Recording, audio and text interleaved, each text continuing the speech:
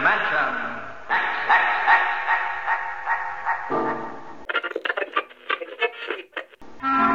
Suspense.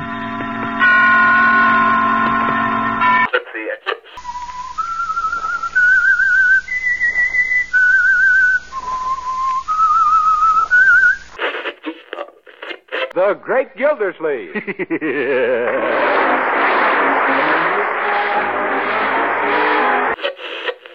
Lux presents Hollywood. Now cut that out! Wonderful to be famous. According to the story, that's what the young lady said to the fat man, the fabulously fat, the fantastic, the famous fat man, when he took her to lunch at a fashionable restaurant and everybody turned and stared. Tell me, she said, do people always recognize you? Does everybody always know who you are? Well, my dear, said Mr. Chesterton, if they don't, they ask. Mr. Chesterton's The Man Who Was Thursday is a little like that. Roughly speaking, it's about anarchists. It was written, remember, in the boom of bomb throwing in those radical, irresponsible days of the nihilists. And roughly speaking, it's a mystery story. It can be guaranteed that you will never guess the solution until you get to the end. It is even feared that you may not guess it then. You may never guess what The Man Who Was Thursday is about, but definitely, if you don't, you'll ask.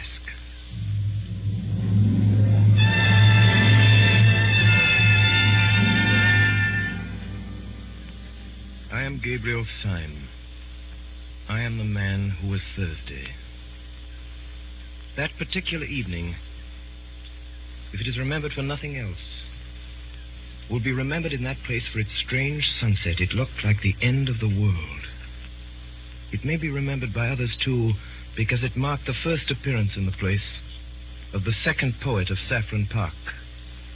For a long time, a red-haired revolutionary had reigned without a rival. It was upon the night of the sunset that I, Gabriel Syme, ended his solitude. Mr. Syme, you say you are a poet of law. I say you are a contradiction in terms. An artist is identical with an anarchist. Mr. Gregory, it is things going right that is poetical. Our digestions, for instance, going sacredly and silently right. The most poetical thing in the world is not being sick. Really, Mr. Syme, the examples you choose... I beg your pardon, Mr. Gregory. I forgot we had abolished all conventions. You don't expect me to revolutionize society on this lawn? Oh, no, I don't, but I suppose that if you were serious about your anarchism, that is exactly what you would do. Don't you think, then, that I'm serious about my anarchism? I beg your pardon. Am I not serious about my anarchism? I strolled away and left Gregory, but with surprise and with a curious pleasure, I found a red-headed young lady still in my company. It was Rosamond, Gregory's sister. Mr. Syme, do the people who talk like you and my brother often mean what they say? Do you mean what you say now? My dear Miss Gregory, when you say thank you for the salt, do you mean what you say? No. When you say the world is round, do you mean what you say? No, it's quite true, but you don't mean it. Is he really an anarchist, then? Only in that sense I speak of, or if you prefer it, in that nonsense. He wouldn't really use bombs or that sort of thing. Oh, good Lord, no. That has to be done anonymously. I strolled with her to a seat in the corner of the garden, and I defended respectability with violence and exaggeration. I grew passionate in my praise of tidiness and propriety. All the time there was a smell of lilac around me, and once I heard, very faintly in some distant street, a barrel organ begin to play, and it seemed to me that my heroic words were moving to a tiny tune from under or beyond the world. In the wild events which were to follow, this girl had no part at all. I never saw her again until all my tale was over. And yet, in some indescribable way, she kept recurring like a motive in music through all those mad adventures afterwards. And the glory of her strange hair ran like a red thread through those dark and ill-drawn tapestries of the night.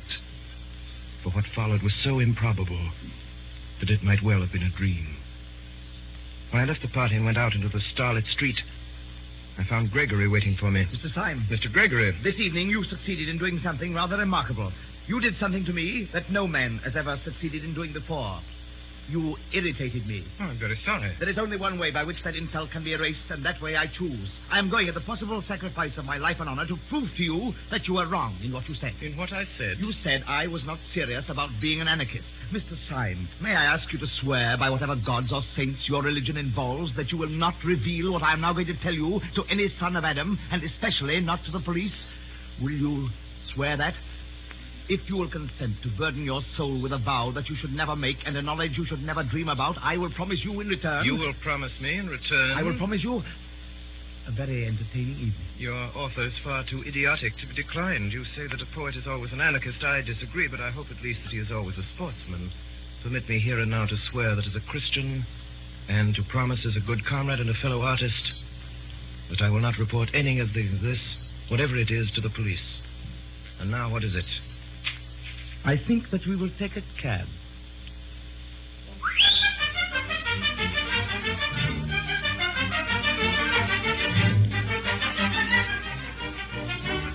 The cab pulled up before a particularly dreary and greasy beer shop. We seated ourselves in a close and dim sort of bar parlor at a stained wooden table with one wooden leg. Mr. Syme, if in a few moments this table begins to turn around a little, please don't put it down to the champagne. I don't wish you to do yourself an injustice. Well, if I'm not drunk, I'm mad, but I trust I can behave like a gentleman in either situation. May I smoke? Certainly. Try one of mine. I took the cigar and started to light it. Almost before I had begun, the table at which we were sitting began to revolve, first slowly and then rapidly. You mustn't mind it. It's a kind of screw. Quite so, a kind of screw. How simple that is.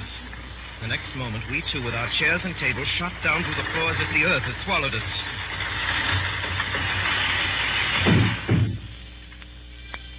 Gregory led me down a low, vaulted passage, at the end of which was a heavy iron door.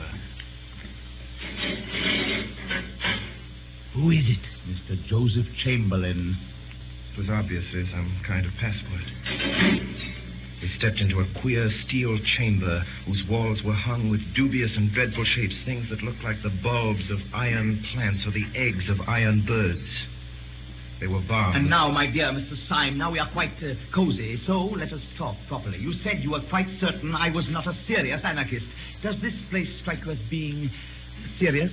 It does seem to have a moral under all of its gaiety, but tell me, you have a heavy iron door. You cannot pass it without submitting to the humiliation of calling yourself Mr. Chamberlain. You surround yourself with steel instruments which make the place, if I may say so, more impressive and homelike. Why, after taking all this trouble to barricade yourself in the bowels of the earth, do you then parade your whole secret by talking anarchism to every silly woman in Saffron Park? The answer's simple. When first I became one of the new anarchists, I tried all kinds of respectable disguises. But at last I went in despair to the president of the Central Anarchist Council, who is the greatest man in Europe. Oh, what's his name? You wouldn't know it. That is his greatness. He looked at me.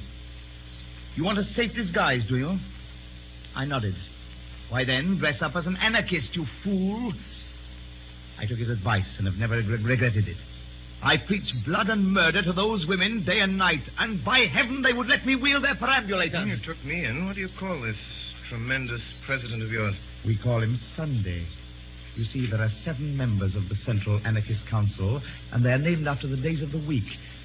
He is called Sunday by some of his admirers, Bloody Sunday. It's curious that you should mention the matter, because this very night we've called a meeting to elect a successor to the post of Thursday. And I don't mind telling you that it's almost a settled thing that I am to be Thursday. Gregory, I gave you a promise before I came to this place. Would you give me, for my own safety, a little promise of the same kind? Promise? Yes, a promise. I swore before God that I would not tell your secret to the police. Will you swear by humanity or whatever beastly thing you believe in that you will not tell my secret to the anarchists? Your secret? Have you got a secret? Yes, I have a secret. Will you swear? Yes, I will swear not to tell the anarchists anything you tell me. But look sharp. They'll be here in a couple of minutes. Well, Gregory, I don't know how to tell you the truth more shortly than by saying that your expedient of dressing up as an aimless poet is not confined to you or your president. We've known the dodge for some time at Scotland Yard. What do you say? Yes, Gregory. I'm a police detective. Joseph Chamberlain. Mr. Joseph Chamberlain. It was repeated twice, and thrice, and then 30 times. And the crowd of Joseph Chamberlains, a solemn thought could be heard, trampling down the corridor. Here are your friends, Gregory. Comrade Gregory, I suppose this man is the delegate? The fact is, comrade, I have been specially sent here to see that you show a due observance of Sunday. Well, comrade, I suppose we'd better give you a seat in the meeting. Gregory, I could see, was in an agony of diplomacy. Yes, I think it is time we began. The tug is waiting on the river. I move that Comrade Buttons take the chair. Second the motion. All those in favor? Aye. Carried. Comrade Buttons. Comrades, we all lament the sad decease of the heroic worker who occupied the post of Thursday in the Central Council until last week. He organized the great dynamite coup of Brighton, which under happier circumstances ought to have killed everybody on the pier. Upon you tonight, comrades, it devolves to choose out of the company present the man who shall be called Thursday. If any comrade suggests a name, I will put it to the vote. I move that Comrade Gregory be elected Thursday. Does anyone second? Second the motion. Before I put the matter to the vote, I will call on Comrade Gregory to make a statement.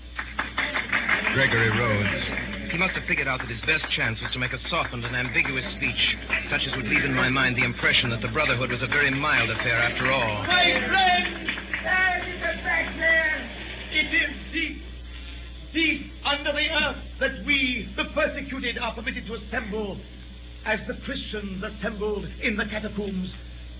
Suppose we seem as shocking as the Christians because we are really as harmless as the Christians.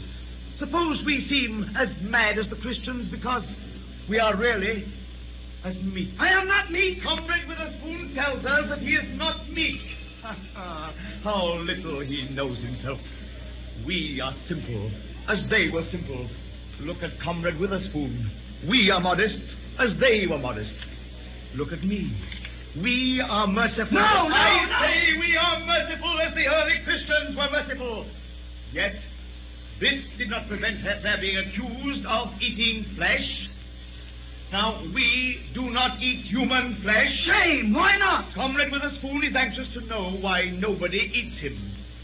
In our society, at any rate, which loves him sincerely, which is founded on love. No, down with love! Which is founded on love. There will be no difficulty about the aims which we shall pursue as a body, or which I should pursue were I chosen as the representative of that body. Does anyone oppose the election of Comrade Gregory? Yes, Comrade! Who are you? Gabriel Syme! Comrade Syme! Comrade Syme, the special delegate! Have we come here for this? Comrades, we line these walls with weapons and bar that door with death. Lest anyone should come and hear Comrade Gregory saying to us, be good and you will be happy. Honesty is the best policy and virtue is its own reward. Comrade Gregory has told us we are not the enemies of society. But I say that we are the enemies of society, and so much the worse for society. Comrade Gregory accuses me of hypocrisy.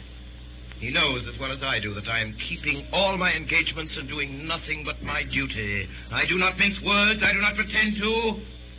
We do not want the Supreme Council of Anarchy infected with a maudlin mercy. Have Gregory and his milk and water methods on the Supreme Council. I would offer myself for election. Stop, I tell you. I move as an amendment that Comrade Syme be appointed to the post. Stop all this, I tell you. Stop it. It is all impossible.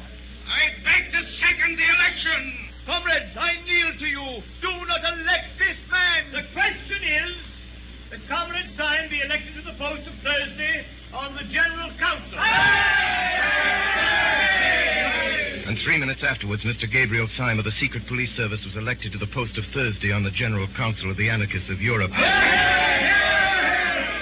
A moment later, I found myself somehow or other face to face with Gregory. You are a devil. And you are a gentleman. Comrade Thursday, the boat is quite ready. Comrade Gregory, you've kept your word. You're a man of honor, and I thank you. What do you mean? What did I promise you? A very entertaining evening.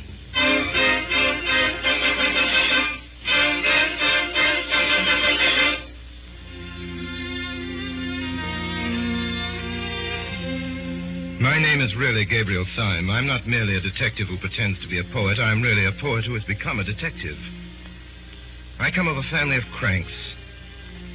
One of my uncles always walked about without a hat. And another had made an unsuccessful attempt to walk about with a hat and nothing else. Being surrounded with every conceivable kind of revolt from infancy, I had to revolt into something, so I revolted into the only thing left, which was sanity. Now, some months before that evening in Saffron Park, I appeared before a high official in Scotland Yard. I was led to a side door, and almost before I knew what I was doing, I was suddenly shown into a room the abrupt blackness of which startled me like a blaze of light. Are you the new recruit? All right, you're engaged. I really have no experience. No one has any experience of the Battle of Armageddon. But I'm really unfit.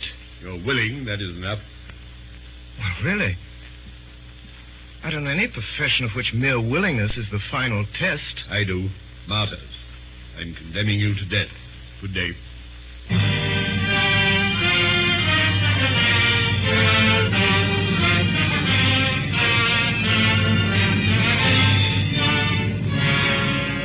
Where my adventure ultimately led me, I've already told you. At about 1:30 on a February night, I found myself steaming on a small tug up the silent Thames, the duly elected Thursday of the Central Council of Anarchists.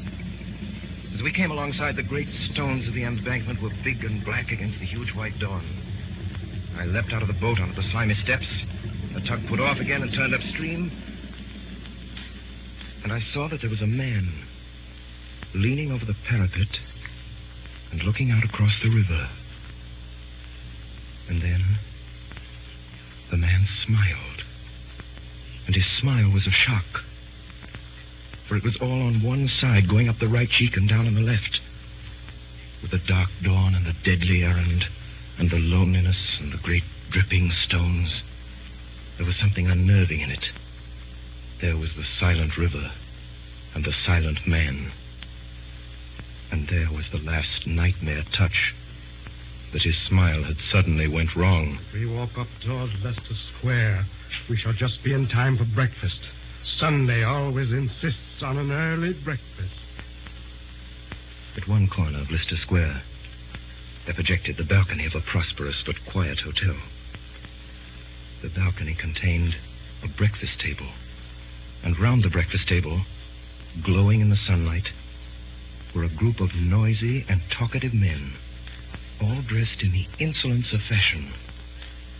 Here, then, was the secret conclave of the European dynamiters. Then, as I continued to stare at them, I saw something that I had not seen before, literally because it was too large to see. At the nearest end of the balcony, blocking up a great part of the perspective, was the back of a great mountain of a man. I first thought that the weight of him must break down the balcony of stone. This man was planned enormously in his original proportions, like a statue, carved deliberately as colossal.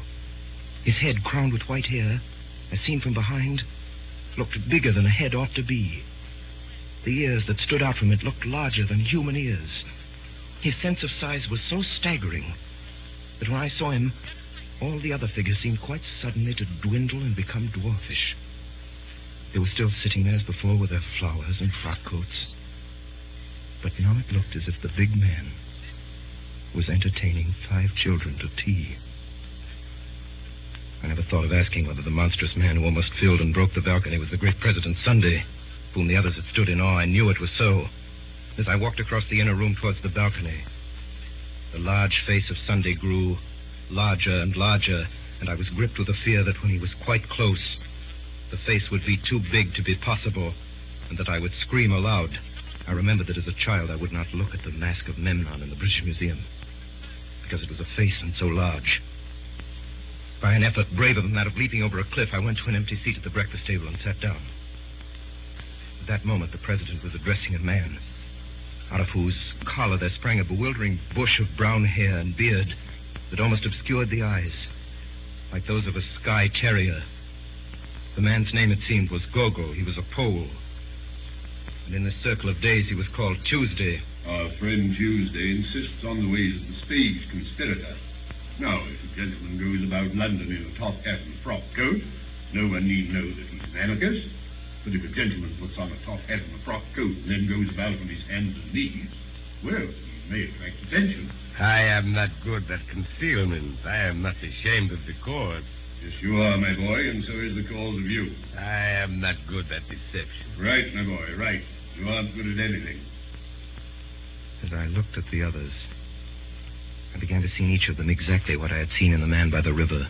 Each man was subtly and differently wrong. Next to me sat Tuesday, the towzle-headed Gogol. Next was Wednesday, a certain Marquis de Saint-Eustache. In the gloom and thickness of his beard, a dark red mouth showed sensual and scornful. Whatever he was not a Frenchman. Then came me, and next, a very old man, Professor de Worms, who was Friday. The red flower in his buttonhole showed up against a face that was literally discolored like lead. The whole hideous effect was as if some drunken dandies had put their clothes upon a corpse. And right at the end sat the man called Saturday. His name was Dr. Bull. There was nothing whatever odd about him except that he wore a pair of dark, almost opaque spectacles. It occurred to me that his eyes might be covered up because they were too frightful to see. Such were the 6 men who had been sworn to destroy the world. Only 3 days afterwards, it appeared, the King of England was to meet the President of the French Republic in Paris. And over their bacon and eggs upon their sunny balcony, these beaming gentlemen had decided how both should die. Even the instrument was chosen. The black-bearded Marquis, it appeared, was to carry the bomb. Most of the talkers paid little attention to me, but the President was always looking at me steadily and with a great and baffling interest. I was sure that in some silent and extraordinary way, Sunday had found out that I was a spy. Meantime, the men were eating as they talked. The Marquis took a great bite of bread and jam. I have often wondered whether it wouldn't be better for me to do it with a knife. And it would be a new emotion to get a knife into a French president and wriggle it around. You are wrong. The knife was merely the expression of the old personal quarrel with a personal tyrant. Dynamite is not only our best tool, but our best symbol. It expands. It also destroys because it broadens.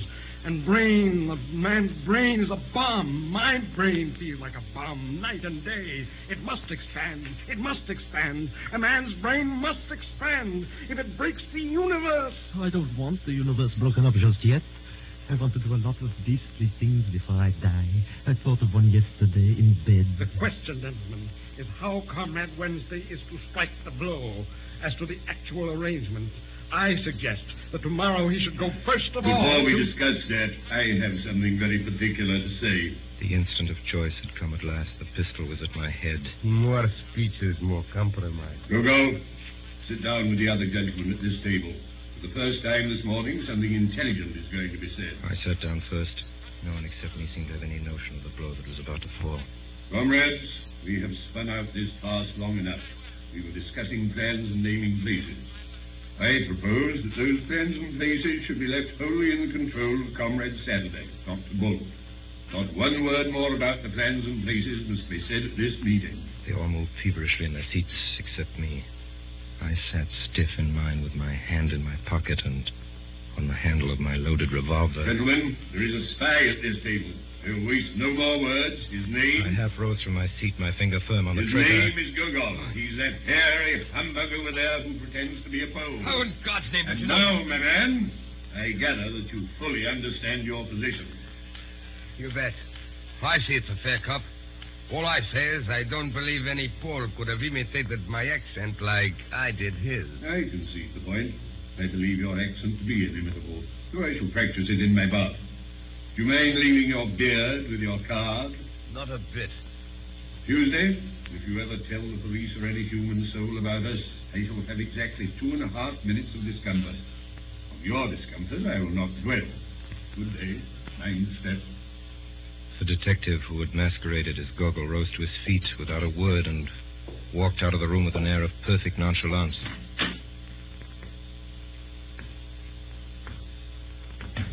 There was a slight stumble, outside the door, which showed that the departing detective had not minded his step. Time is flying. I must get off at once. I have to take the chair at a humanitarian meeting. Would it not be better to discuss further the details of our project now than that the spy has left us? Secretary, if you take your head home and boil it for a turnip, it might be useful.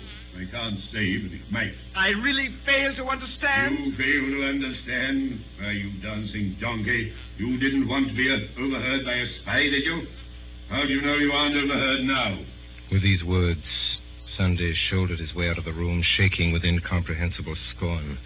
Now, if the last words of the president meant anything, they meant that I had, after all, not passed unsuspected.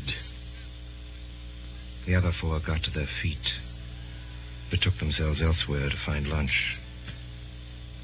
Only the old anarchist, old Professor de Worms, remained behind, seated before me at the table.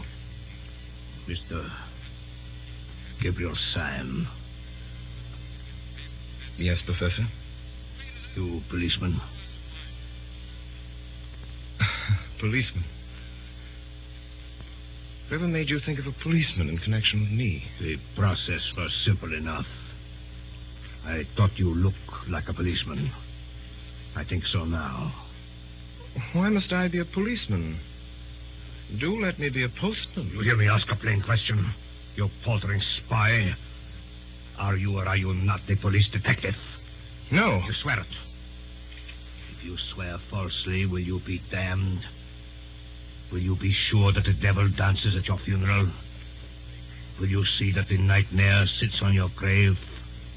You are an anarchist. You are a dynamiter. Above all, you are not in any sense a detective. You are not in the British police. I'm not in the British police. Professor de Worms fell back in his seat with a curious air of kindly collapse.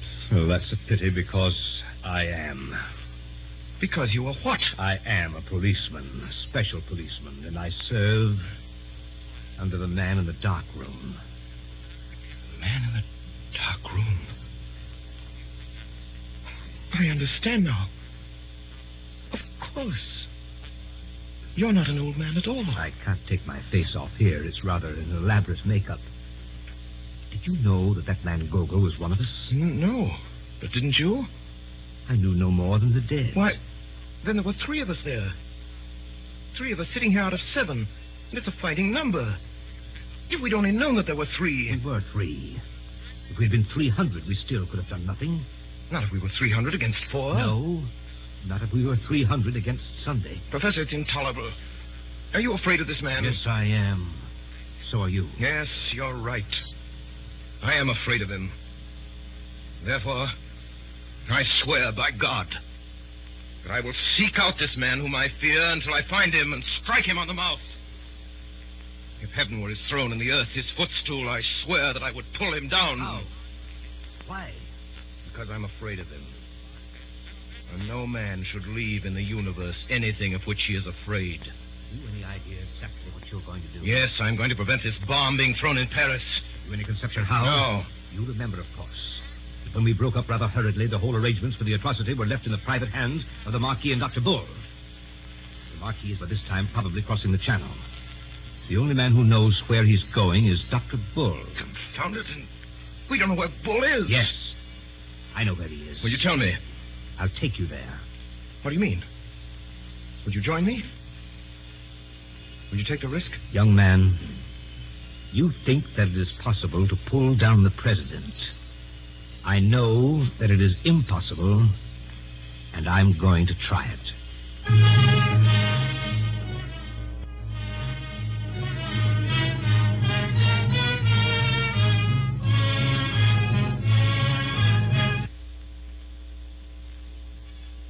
Call your special attention to the new series of broadcasts by the Mercury Theater with Orson Welles as star and director, which will commence next Sunday night at 8 p.m. Eastern Daylight Saving Time.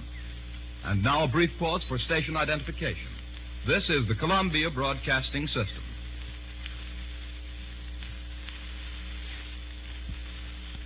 We continue now with the performance of G.K. Chesterton's The Man Who Was Thursday by Orson Welles and the Mercury Theater on the air.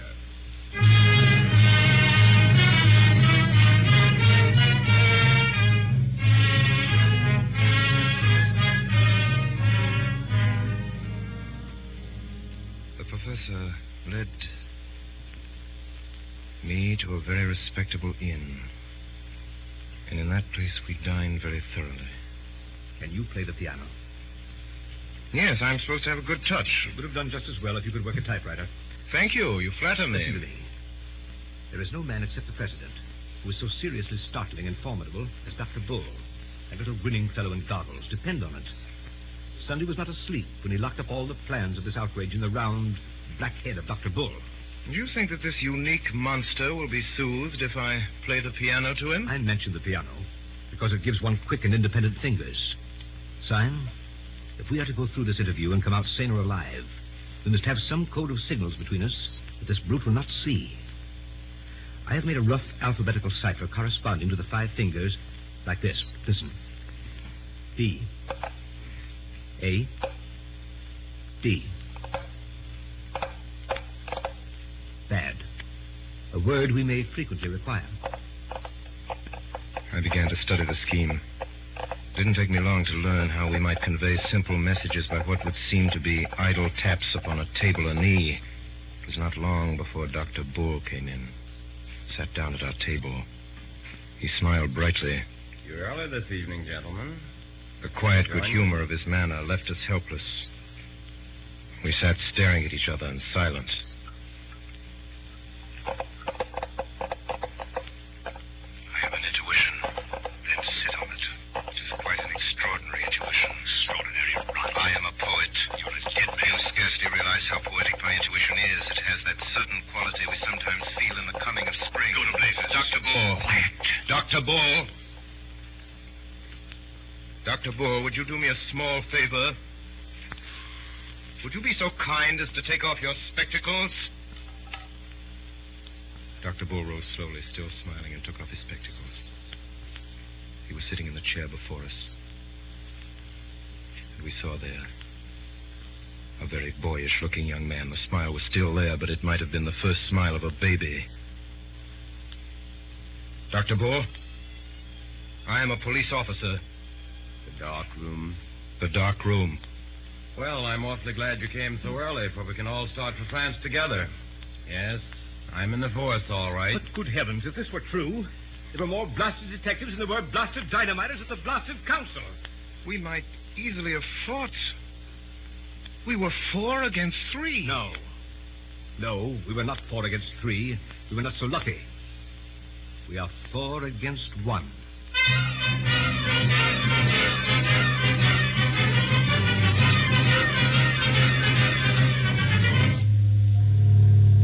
An hour later, we were already on the Calais boat.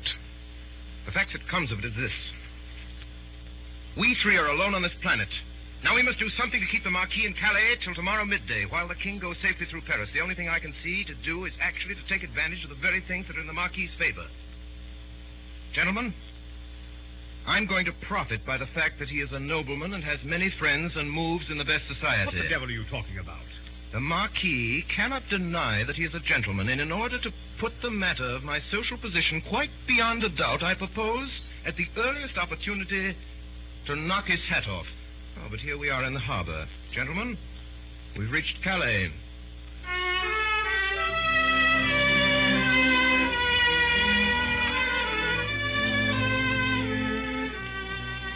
A band was playing in a Café Chantant hidden somewhere among the trees, where sat the Marquis de Saint-Eustache. The man had 2 companions, solemn Frenchmen in silk hats. You are Monsieur Syme, I think. And you are the Marquis de Saint-Eustache. Permit me to pull your nose, which I attempted to do, but the 2 men in top hats held me back. This man has insulted me. Insulted you when? Oh, just now. He's insulted my mother. Insulted your mother? Well, anyhow, my aunt. But how can the Marquis have insulted your aunt just now? He has been sitting here all the Oh, time. it was what he said. I said nothing at all except about the band. I only said that I like Wagner, played well. It was an allusion to my family. My aunt played Wagner badly. It was a painful subject. We are always being insulted about it. This seems most extraordinary. Oh, I assure you, the whole of your conversation was simply packed with sinister allusions to my aunt's weaknesses. Oh, this is nonsense. I, for one, have said nothing for half an hour, except that I like the singing of that girl with the black hair. Well, there you are again. My aunt's was red. It seems to me that you're simply seeking a pretext to insult the Marquis. By George. What a clever chap you are. Seeking a quarrel with me. By heaven, there was never a man who had to seek long. These gentlemen will perhaps act for me. There are still 4 hours of daylight. Let us fight this evening. Marquis, your action is worthy of your fame and blood. Permit me to consult with the gentleman in whose hands I shall place myself. Good day. Lion, what are you up to? Now listen carefully. Paul, Professor, you are my seconds. And you must insist on the duel coming off after 7 tomorrow, so as to keep him from catching the 7:45 for Paris. If he misses that train, he misses the King of England. You understand? So at 7:20, we met on a small meadow not far from the railway. I'd made up my mind that I could avoid disabling the Marquis and prevent the Marquis from disabling me for at least 20 minutes. In 20 minutes, the Paris train would have gone by. Gentlemen, engage. I'm not a bad fighter. Every now and then, I could almost fancy that I felt my point go home. But there was no blood on the blade or my shirt. And now, we could hear the Paris train. There was no doubt about the hit this time. I was as certain that I had stuck my blade into my enemy as a gardener that has stuck his spade into the ground. Yet, there was no blood on it at all. Marquis fought wildly. He constantly looked away at the railway line, almost as if he feared the train more than the pointed steel. I aimed less at the Marquis's body and more at his throat and head. A minute and a half afterwards, I felt the point enter the man's neck below the jaw. It came out clean. I thrust again and made what should have been a bloody scar on the Marquis's cheek. But there was no scar. Stop. I want to say something. It is rather important. It's a sign. You expressed a wish to pull my nose. Would you oblige by pulling my nose now as quickly as possible? I have to catch a train. I protest that this is most irregular. Will you or will you not pull my nose? Come, Mr. Syme. Don't be selfish. Pull my nose at once when I ask you. I took 2 paces forward and seized the Roman nose of this remarkable nobleman. I pulled it hard, and it came off in my hand. If anyone has the use for my left eyebrow, he can have it. Do accept my left eyebrow. It is the kind of thing that might come in useful any day. The Marquis was recklessly throwing parts of himself right and left about the field. You are making a mistake, but it can't be explained just now. I tell you, the train has come into the station. Yes, Marquis, and the train shall go out of the station and shall go out without you. Will you drive me mad? You shall not go by the train. You great, fat, blasted, blear-eyed, blundering, thundering, brainless, doddering, blasted fool. You great, silly, pink-faced, pie-headed turnip. You shall not go by this train. And why in the infernal blazes should I want to go by the train? We know all. You are going to Paris to throw a bomb. Going to Jericho to throw a Jabberwock. I didn't care about catching the train. I cared about whether the train caught me, and now, by God, it has caught me. What do you mean? It means everything, the end of everything. Sunday has us now in the hollow of his hand. Us? What do you mean by us? The police, of course. I am no Marquis. I am Inspector Ratcliffe of Scotland Yard. Then the whole bally lot of us on the anarchist council were against anarchy. Every born man is a detective except the president and his personal secretary. What can it mean? It means that we are struck dead. Don't you know Sunday? I tell you, he's bought every trust. He's captured every cable. He has control of every railway line, especially of that railway line. The whole movement was controlled by him. Half the world was ready to rise for him. But there were just 5 people, perhaps, who could have resisted him. And the old devil put them on the Supreme Council to waste their time in watching each other.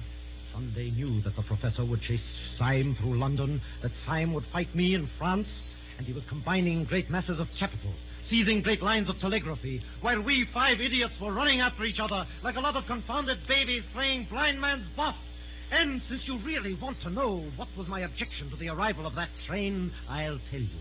My objection was that Sunday or his secretary has just this moment got out of it. We all turned our eyes toward the station. A considerable bulk of people seemed to be moving in our direction. They may be ordinary tourists. Ordinary tourists wear black masks halfway down the face. It was quite true that the leader in front wore a black half mask almost down to his mouth.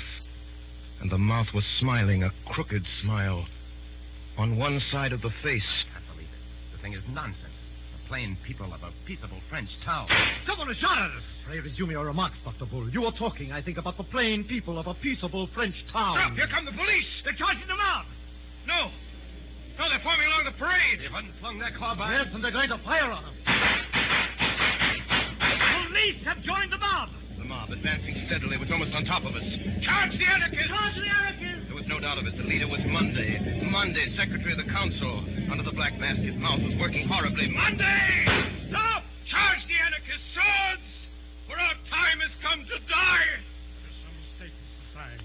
I heartily think you understand your position. I arrest you in the name of the law. The law? But you are the secretary of the anarchist council. Nonsense. I am a detective from Scotland Yard.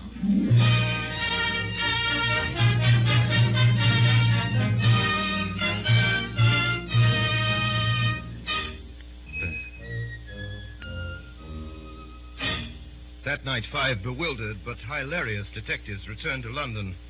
And next morning, having found Gogol, we marched stolidly toward the hotel in Leicester Square. This is more cheerful. We're 6 men going to ask one man what he means. I think it's a bit queerer than that. I think it's 6 men going to ask one man what they mean. We saw at once the little balcony and a figure that looked too big for it. He was sitting alone with bent head, poring over a newspaper, but all his counselors would come to vote him down, cross that square as if we were watched out of heaven by 100 eyes. We went up the dark stair in silence. Delightful. So pleased to see you all. What an exquisite day it is. The king dead? No, sir, there has been no massacre. I bring you news of no such disgusting spectacle. Disgusting spectacles? You mean Dr. Bull's spectacles? My spectacles are blackened, but I'm not. Look at my face. I dare say it's the sort of face that grows on one. In fact, it grows on you. I dare say it'll grow on me someday. We have come here to know what all this means. Who are you? What are you? What am I?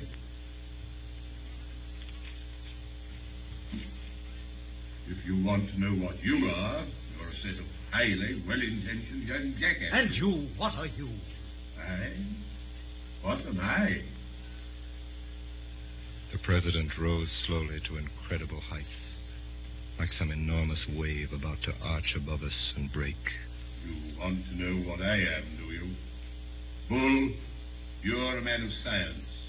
Grub in the roots of these trees and find out the truth about them. Syme, you're a poet.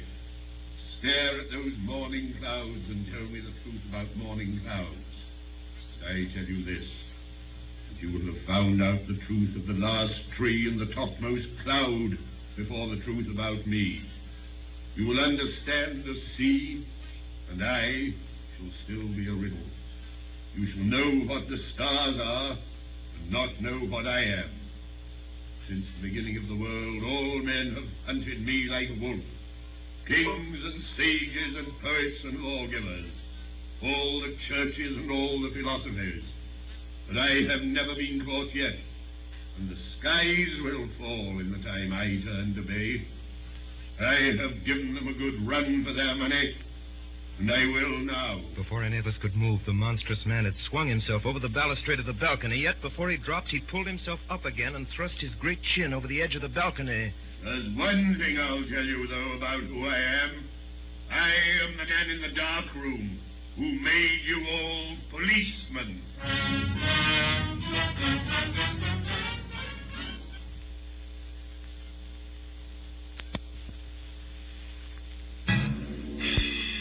Sunday fell from the balcony, bouncing on the stones below like a great ball of India rubber, and went bounding off towards the corner of the Alhambra, where he hailed a hansom cab and sprang inside of it. Of course, we all followed him. And at the highest ecstasy of speed, Sunday turned round, and sticking his great grinning head out of the cab, he made a horrible face at us, flung a ball of paper at me, and vanished. I caught the paper. What does it say, Simon? Let's see. No one would regret anything in the nature of an interference by the Archdeacon more than I. I trust it will not come to that. But for the last time, where are your galoshes? The thing is too bad, especially after what Uncle said.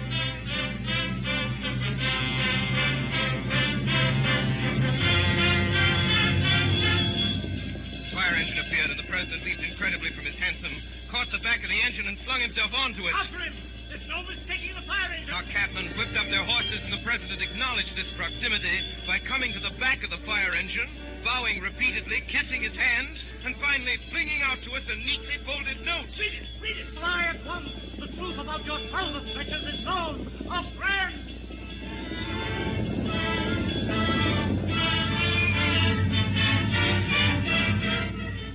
What place is this? Sunday had jumped from the fire engine over an iron gate, and we followed him to a kind of park. Can it be the old devil's house? No, you fool. It's the zoo. Come this way. That's what? Come where? The elephant. An elephant? An elephant has gone mad and run away. What? Yes, he's run away with an old gentleman, a poor old gentleman with white hair. What sort of old A gentleman? very large and fat old gentleman in light grey clothes. The elephant has not run away with him. He has run away with the elephant. And by thunder, there he is. There was no doubt about it this time. Clean across the space of grass with a crowd screaming and scampering gaily at his heels went a huge gray elephant. On its back sat President Sunday with all the placidity of a sultan. Stop him! He's beyond the gate! Stop a landslide! He's out of the gate! Through street after street, through district after district went the prodigy of the flying elephant, and we followed it through the city, out into the suburbs, and finally to a fairgrounds. The president had disappeared. Look! Look over there! Look at what? Look at the captive balloon! Why the blazes should I look at a captive balloon? What is there queer about a captive balloon? Nothing, except that it isn't captive. 10,000 devils! He's got into it!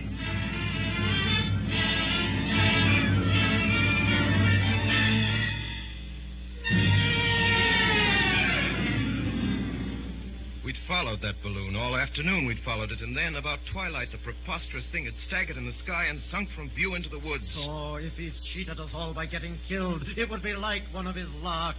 And almost at the same moment, all six of us realized that we were not alone in the little field. Across a square of turf, a tall man was coming towards us, leaning on a strange long staff like a scepter. His advance was very quiet.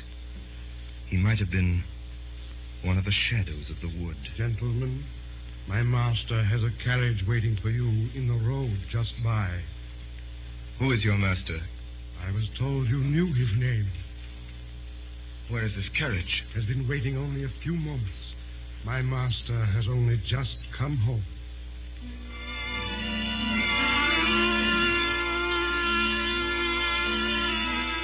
All six of us compared notes afterwards and quarreled. But we all agreed that in some unaccountable way the place where we came that night reminded us of our boyhood. It was either this elm top or that crooked path. It was either this scrap of orchard or that shape of a window. But each man of us declared that he could remember this place before he could remember his mother. Refreshments are provided for you in your room. I entered a splendid suite of apartments that seemed to be designed specially for me. I have put out your clothes, sir. Clothes? I have no clothes except these. My master asks me to say that there is a fancy dress ball tonight. You're to be dressed as Thursday, sir. Dressed as Thursday? Doesn't sound a very warm costume. Oh, yes, sir. The Thursday costume is quite warm, sir. It fastens up to the chin.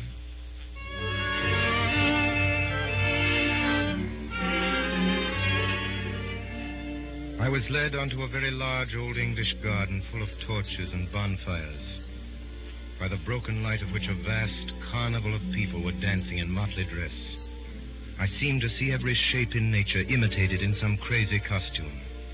There was a man dressed as a windmill with enormous sails, A man dressed as an elephant, a man dressed as a balloon. There was a dancing lamppost, a dancing apple tree, a dancing ship.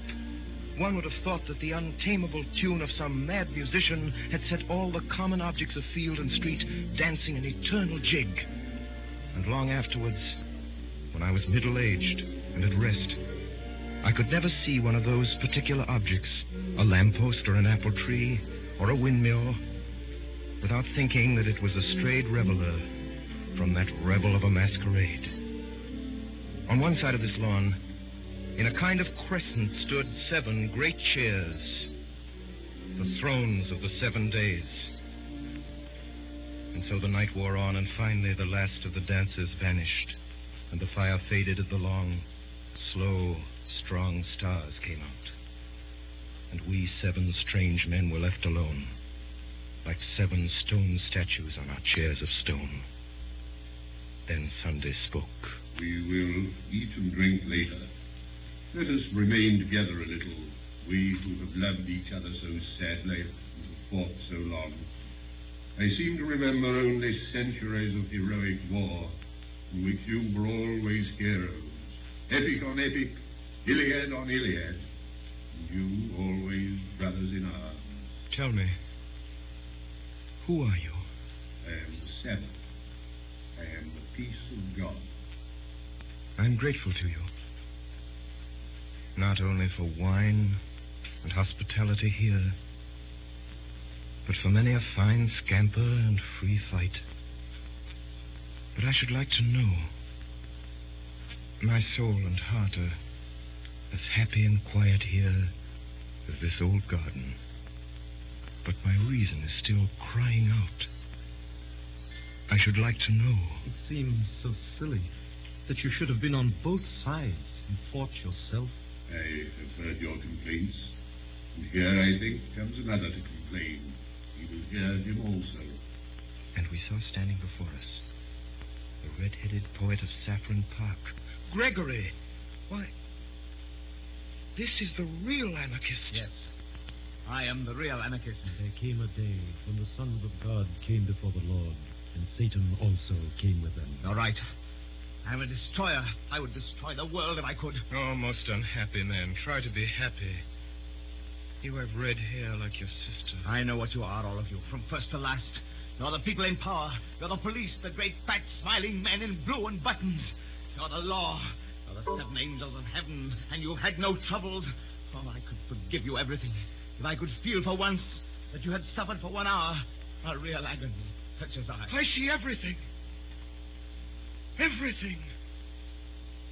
Everything that there is. Why does each thing on earth war against each other thing?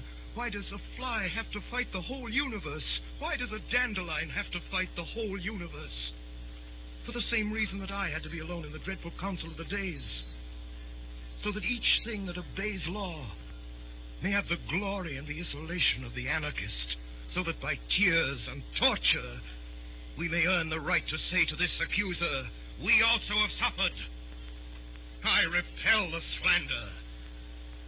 We have not been happy. I can answer for every one of the great gods of law whom he is accused. At least. And I saw suddenly the great face of Sunday. Have you ever suffered? As I gazed, the great face grew to an awful size larger than the colossal mask of Memnon, which had made me scream as a child. It grew larger and larger, filling the whole sky. Then in the blackness, before it entirely destroyed my brain, I seemed to hear a distant voice saying a commonplace text that I had heard somewhere.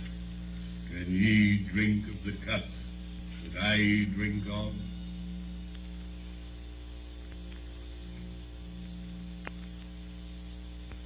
When men in books awake from a vision, they commonly find themselves in some place in which they might have fallen asleep. I could only remember that gradually and naturally, I knew that I was awake and had been walking along a country lane. dawn was breaking over everything, in colors at once clear and timid, as if nature made a first attempt at yellow and a first attempt at rose.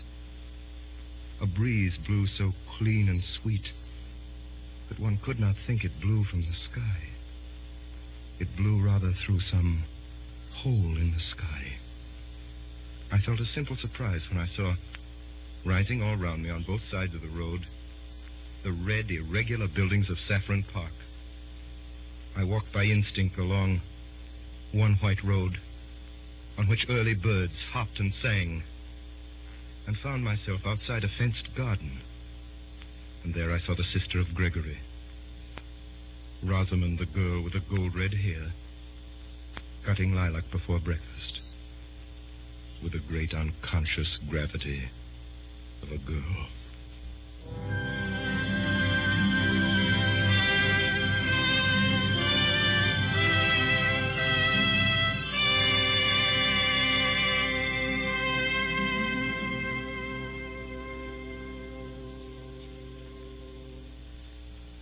Tonight, the Columbia Broadcasting System, through its member stations coast to coast, and the network of the Canadian Broadcasting Corporation, has brought you a production of G.K. Chesterton's The Man Who Was Thursday, by Orson Welles and the Mercury Theater on the Air.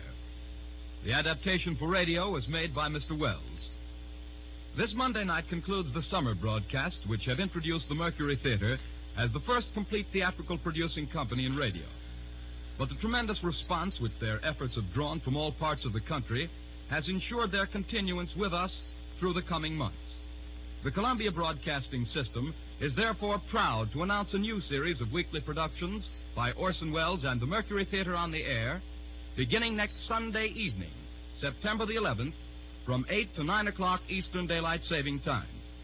The first play next Sunday at 8 will be Vincent van Gogh, an original drama based on the letters of the famous painter to his brother Theo and the records of his biographers.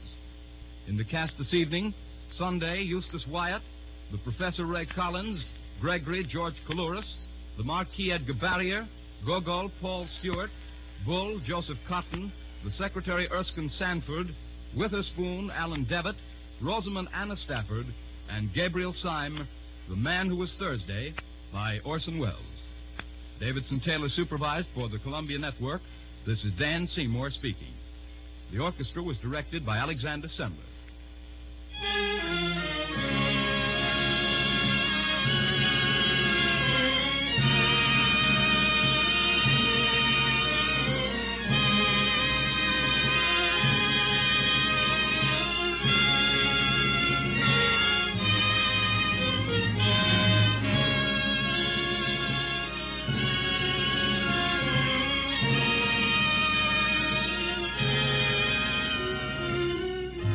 Remember, next Sunday evening at 8 o'clock Eastern Daylight Saving Time, Orson Welles and the Mercury Theater on the Air in Vincent van Gogh.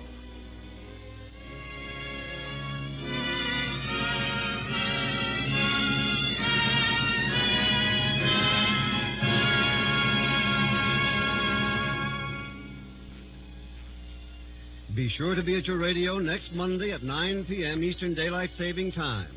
That's when the Lux Radio Theater begins its new series of broadcasts, same stations as last year. The first presentation will be Spawn of the North, with George Raft, Fred McMurray, John Barrymore, Dorothy Lamour, and Akim Tamirov. Next Monday at 9 p.m. Eastern Daylight Saving Time. This is the Columbia Broadcasting System.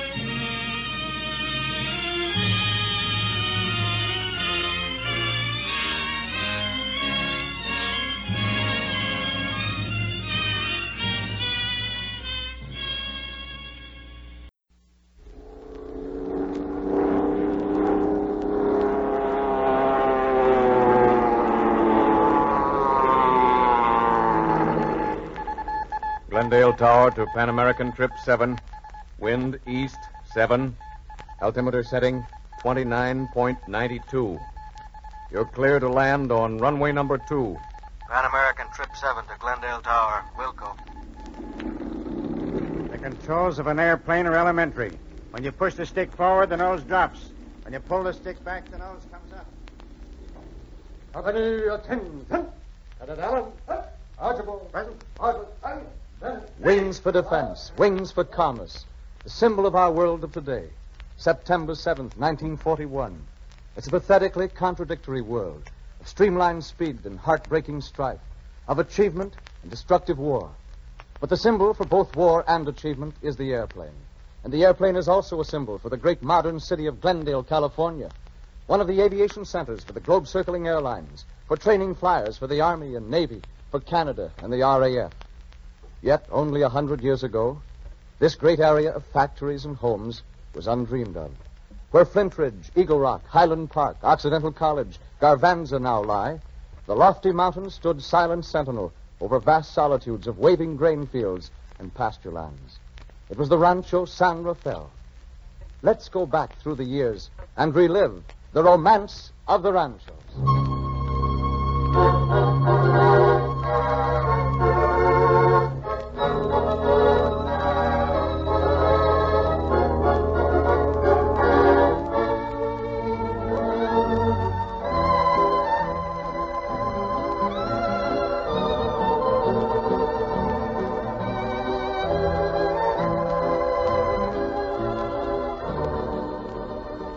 The Title Insurance and Trust Company of Los Angeles presents The Romance of the Ranchos, dramatizing the romance and adventure connected with the growth of this great state.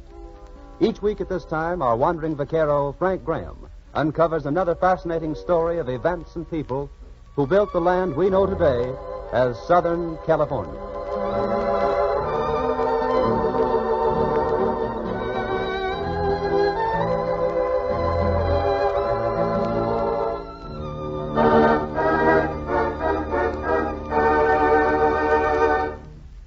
And here is our wandering vaquero, Frank Graham. Buenas noches, señoras y señores.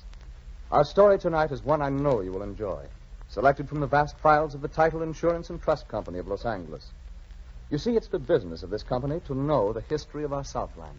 Yes, the vast historical files of this company of necessity contain detailed records, available nowhere else in such accessible form, of California's glamorous past, back to the earliest Spanish land grants, one of the first of which was Rancho San Rafael. Each week, for your enjoyment, we recreate from these records a true story, replete with the drama, gaiety, and tragedy, romance and hatred, triumph and disaster, that so filled the colorful transition period from the days of the Dones and the gold rushes to the present time. Our story tonight is a fascinating one, set in the fertile section of Southern California, which became one of the first of the great ranchos, Rancho San Rafael.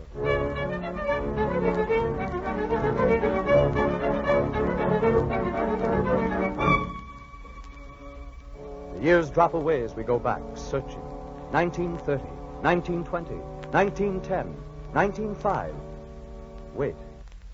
Let us stop here just a moment. 1904. 1904 was a big year for Glendale, even though the town had not become a city as yet. For it was that year. Here it comes now. Here comes the first car. Yep, that's right. Here it is. It's rounding the bend. And just think, man, that car will take us into Los Angeles in less than an hour. Yes, and it takes 3 at least in the spring wagons. Well, I guess it's time to start proceedings. Ladies and gentlemen. Now, folks, quiet, please. I'm going to ask the man who is chiefly responsible for this great event to drive the last spike in the rails. So step up here, Mr. L.C. Brand. Well, thank you, folks. This is a great day for Glendale, and no one will be any happier than I will to see that car roll up here. Here you are, sir. Now, pound her in. All right, boys. Stand back. That's it. That's it, Mr. Brand. Well, there it is. You can give the car the signal now. All right, boys. Bring her in. There she is. The Pacific Electric is here. Dr. James. Yes, what is it, Dora? Come quickly. It's Father. He's dying. You mean Verdugo? Yes, of course. I'll come. Hurry.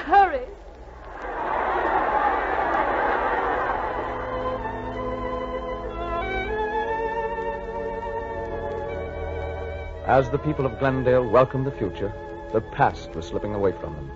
For on his deathbed lay Teodoro Verdugo, respected citizen, one of the last of the Dons. And with him, time wrote the final chapter in the story of the great Rancho San Rafael. Doctor, can't anything be done? I'm sorry, my dear. Oh, Papacito. Oh, my child, you must not cry. I leave you the good name of Verdugo. If I left you nothing else, you would be rich. Honor it, keep it high, where it has always been. And this land, the Rancho San Rafael, even though it belongs to others now, do what you can to make it a fine place for people to live. That is what my grandfather, Don Jose Maria, would have wished. He loved the Rancho San Rafael, as I... Papacito.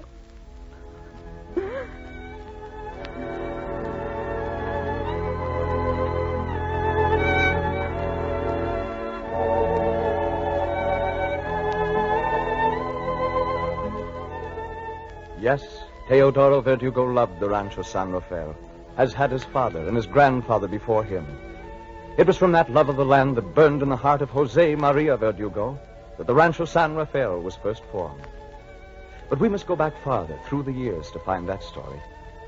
It was on one lovely sun-filled day in the 1770s that Corporal Jose Maria Verdugo, in the service of His Majesty the King of Spain, rode over the land across which ran the old road to Monterrey, a portion of which is still called Monterrey Road.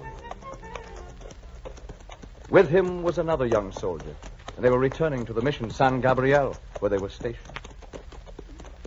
Well, Jose, now maybe you don't like being a soldier so much. How do I not, Carlos? Sending us out into this wilderness, this desert. What are we to do? It isn't so bad at the mission. We are busy keeping the Indians in order, and we have adventure. But why do we have to leave San Diego? Think of the times we could have had there, the fiestas and the senoritas. The senoritas. And no senoritas in San Gabriel. Yeah, what you should do is get married and settle down. See, a fine chance I have here. Too bad. You should get married and settle down, too. Oh, not me. I'm a soldier, and I like it. I stay a soldier. But one of these days, a lovely senorita, and you'll be tired of this life. Never. But I tell you, Carlos, if I ever did decide to settle down somewhere and get married, I do not think I could find a better spot than right here. Stop a minute. Look out there. Here, Chapo. Chapo. Oh, just look at the vista. The mountains and the green valley and the trees. See, it's very pretty. Yeah, very pretty. It's beautiful. See. Here, what's this? Jose, a party of travelers coming down the road. Yeah, it's good land, too, Carlos. Would make a very fine rancho. See, near the mountains are streams. There will be fish. And there, over there, you could raise corn and grapes and pumpkins for food. And there in the distance is pasture land for cattle. Jose, look, there's a senorita. A senorita? Yes? See, riding with the party, look. See, so it is. Accompanied by two gentlemen and a padre. See, and she is... Madre mia, she is beautiful. See. Buenos dias, senorita. Buenos dias, Senor Corporal. May we be of service? No, gracias, senor. Our journey is almost over. I'm quite safe, gracias. Buenos dias. Buenos dias. What a lovely face, and such a smile she gave me. I thought that the sun had just come up. Perhaps this desert does have at least one oasis in it, Jose? She was lovely. You noticed it too, huh? Then I know she was truly beautiful. I wonder what could her name be? Huh? Oh. Jose, you old soldier. So you could never be charmed by a senorita, huh? Well, my friend, perhaps you were wrong. Perhaps that look in your eye is love, no? Perhaps the great Jose Maria Verdugo has been struck at last.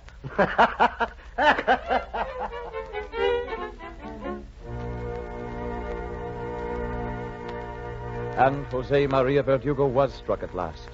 He wooed and won for his bride the beautiful young daughter of Ignacio Lopez, Maria de la Encarnacion. And they were married at the San Gabriel Mission. And now Jose had definite ideas about his future. One day, as he returned from his duties, his wife, Maria, called.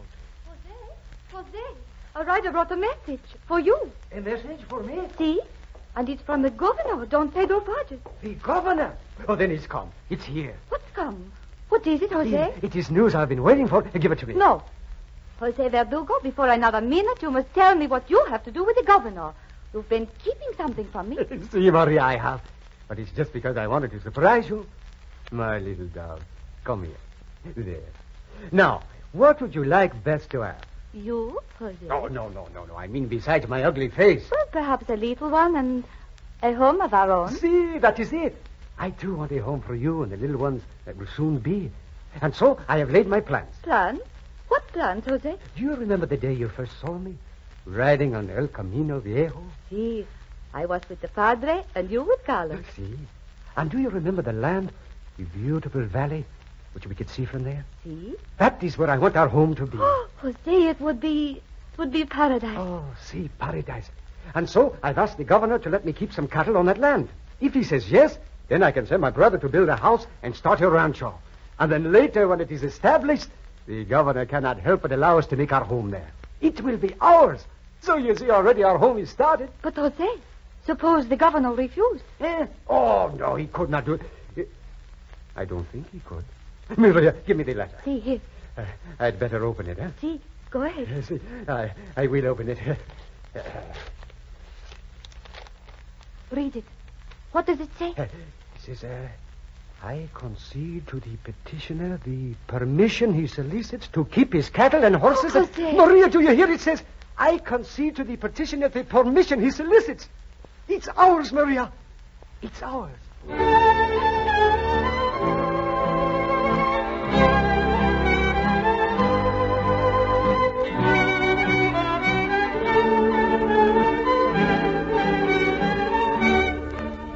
And so in 1784, the Rancho San Rafael was started, even though it still belonged to the King of Spain. But Jose Verdugo had his heart set on owning the rancho. And so, 15 years later, in 1799, he took his second step. Corporal Verdugo. Si, senor. I'm coming. I'm coming as fast as I can. You wanted me, senor? Si.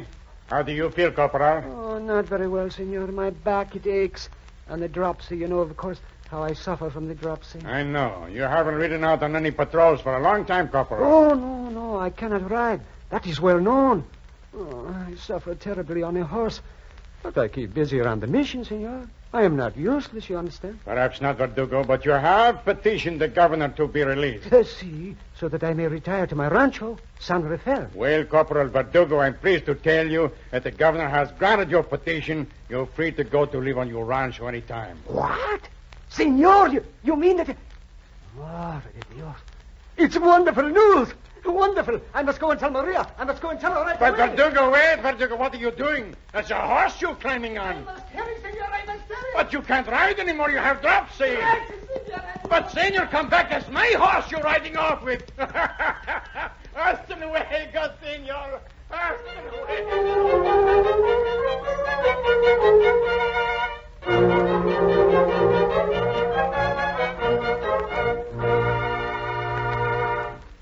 And so, 157 years ago was established the beginning of the first valid title to Rancho San Rafael. At that point start the records of the Title Insurance and Trust Company. Each time Rancho San Rafael or any part of it changed hands, one or more legal recordings were filed. Similar mountains of documents loom in the background of every piece of land bought or sold in California today. The reason title company records must go back to the very beginning and include every transaction up to the present day is that land titles are like a chain. They're only as strong as their weakest link. If any title is defective, all subsequent ones may be faulty too. It is the task of the Title Insurance Company to seek out each of these records, establish beyond reasonable doubt its authenticity, assemble them where they're always available, to the end that when you buy property, you will really become its owner, and to ensure your interest in the land against another's claim based on some undetected forgery, forgotten mortgage loan, undisclosed heirs, or other ghost from the past.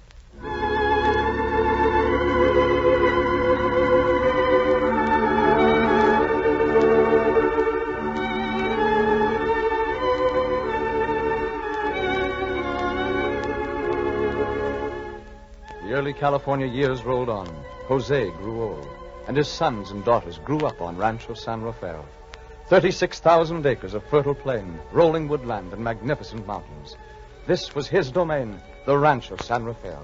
He built its houses, farmed its lands, dammed its streams, raised its cattle, turned it into the paradise he dreamed of. And then suddenly one day, while Jose was riding, he came upon a scene that struck his heart with horror.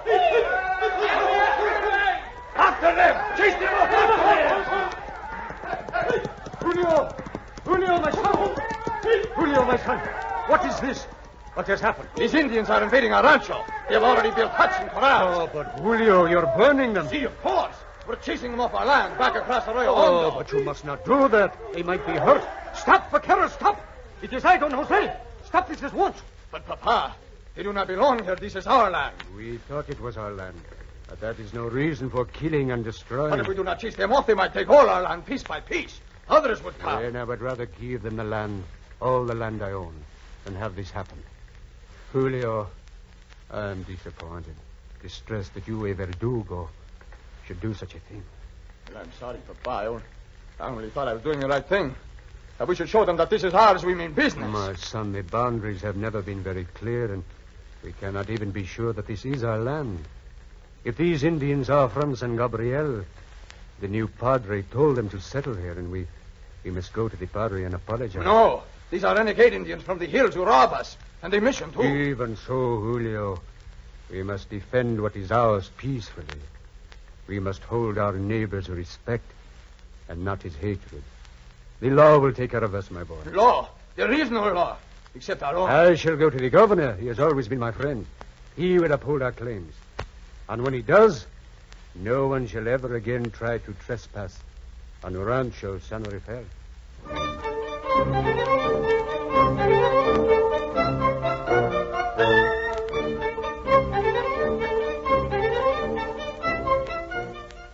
When the governor of California upheld Jose's petition and ordered the padres off the land, the Verdugo claim to the Rancho San Rafael was clear.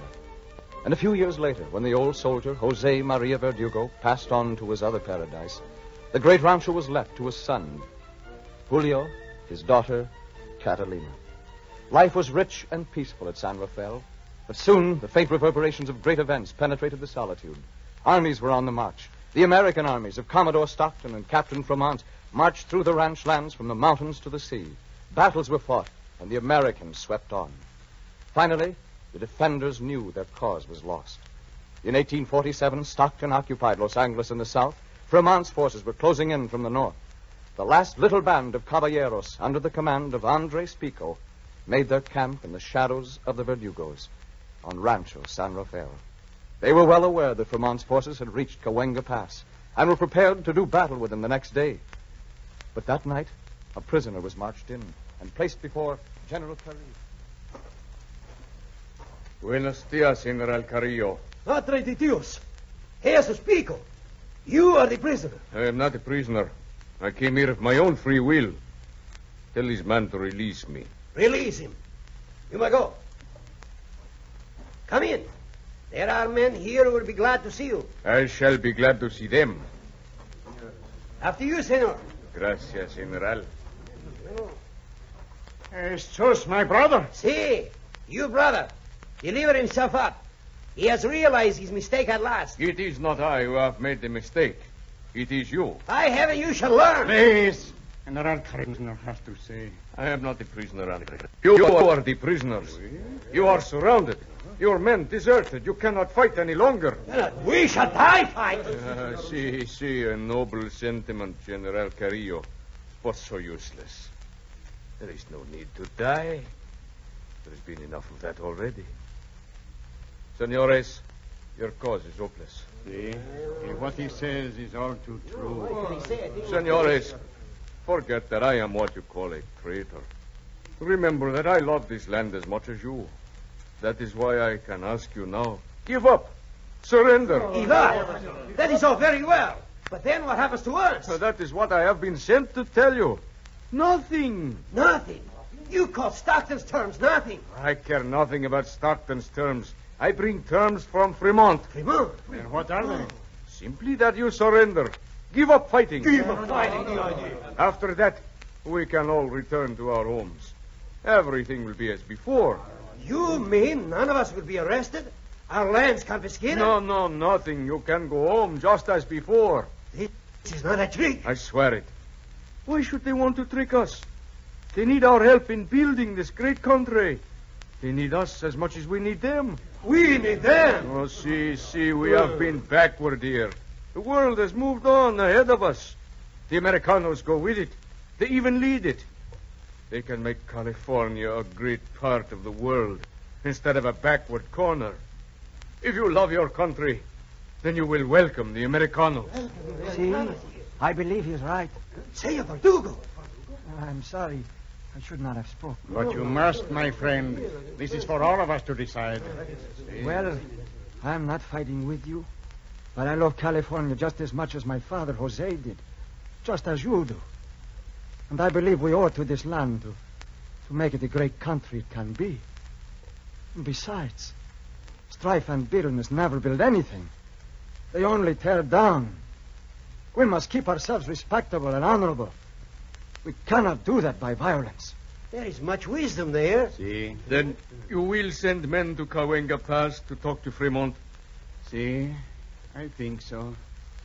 Carrillo, you, Senor Alvero, and I will go, and perhaps this will be the beginning and not the end of California.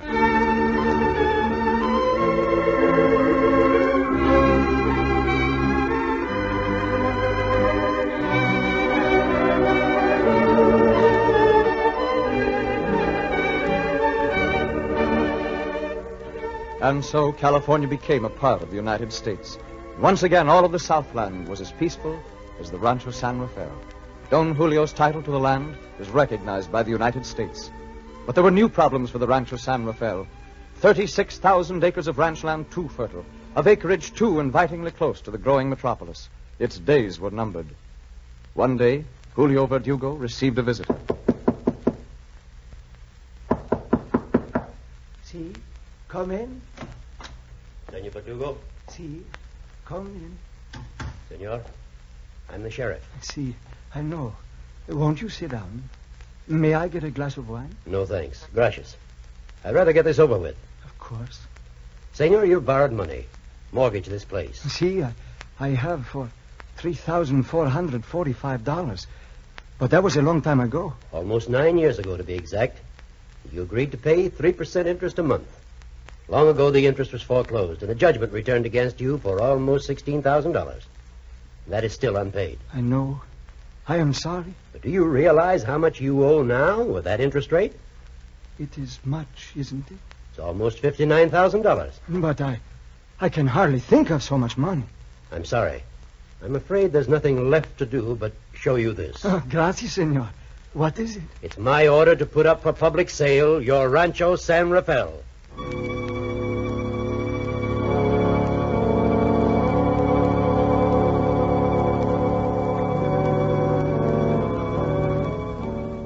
The first of the great ranchos, the land that Jose Maria Verdugo saw and loved, the beautiful domain that dazzled the traveler's eye, was no more. On the sheriff's auction block, its acres were chopped into 100 parcels, and the way was clear for the growth of towns and villages, of factories and homes.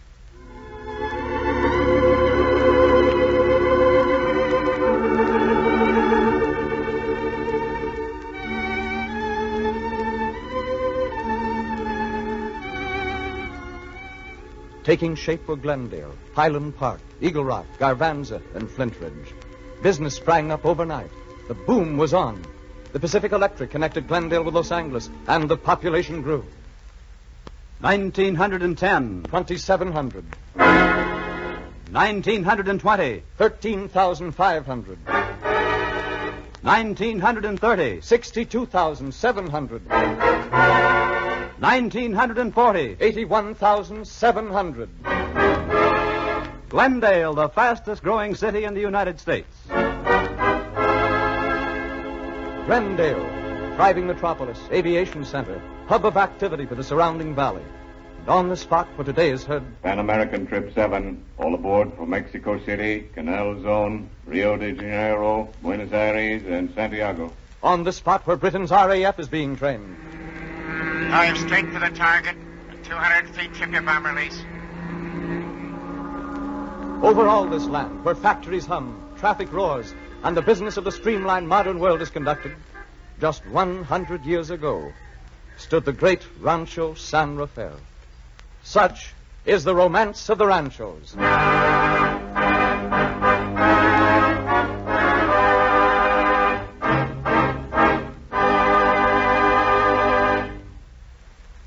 Our wandering vaquero, Frank Graham, has narrated another of the fascinating stories of the romance of the ranchos, taken from the files of the Title Insurance and Trust Company.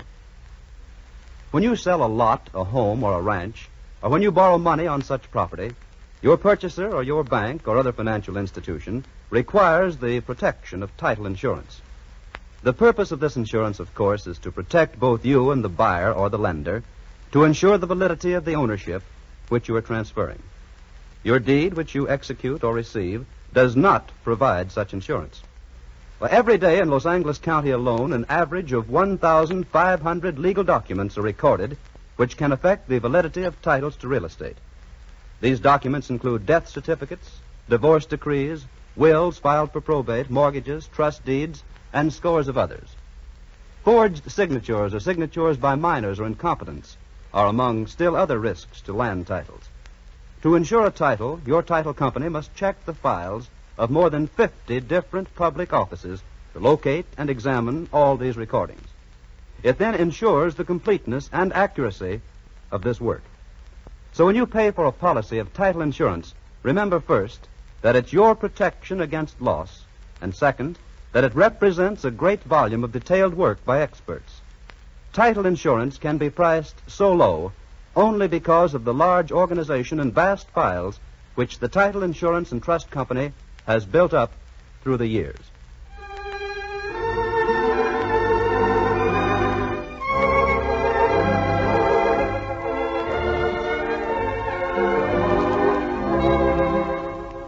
Well, what's the story for next week, Frank?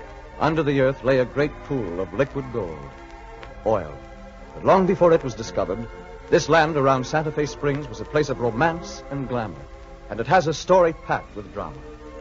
Until next week, then, this is your wandering vaquero saying, Hasta la vista, señoras y señores.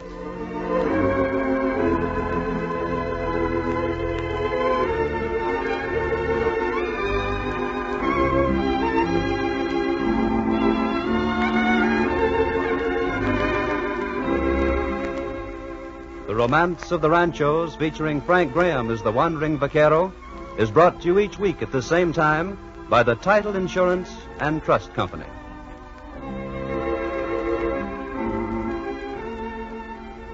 This is the Columbia Broadcasting System.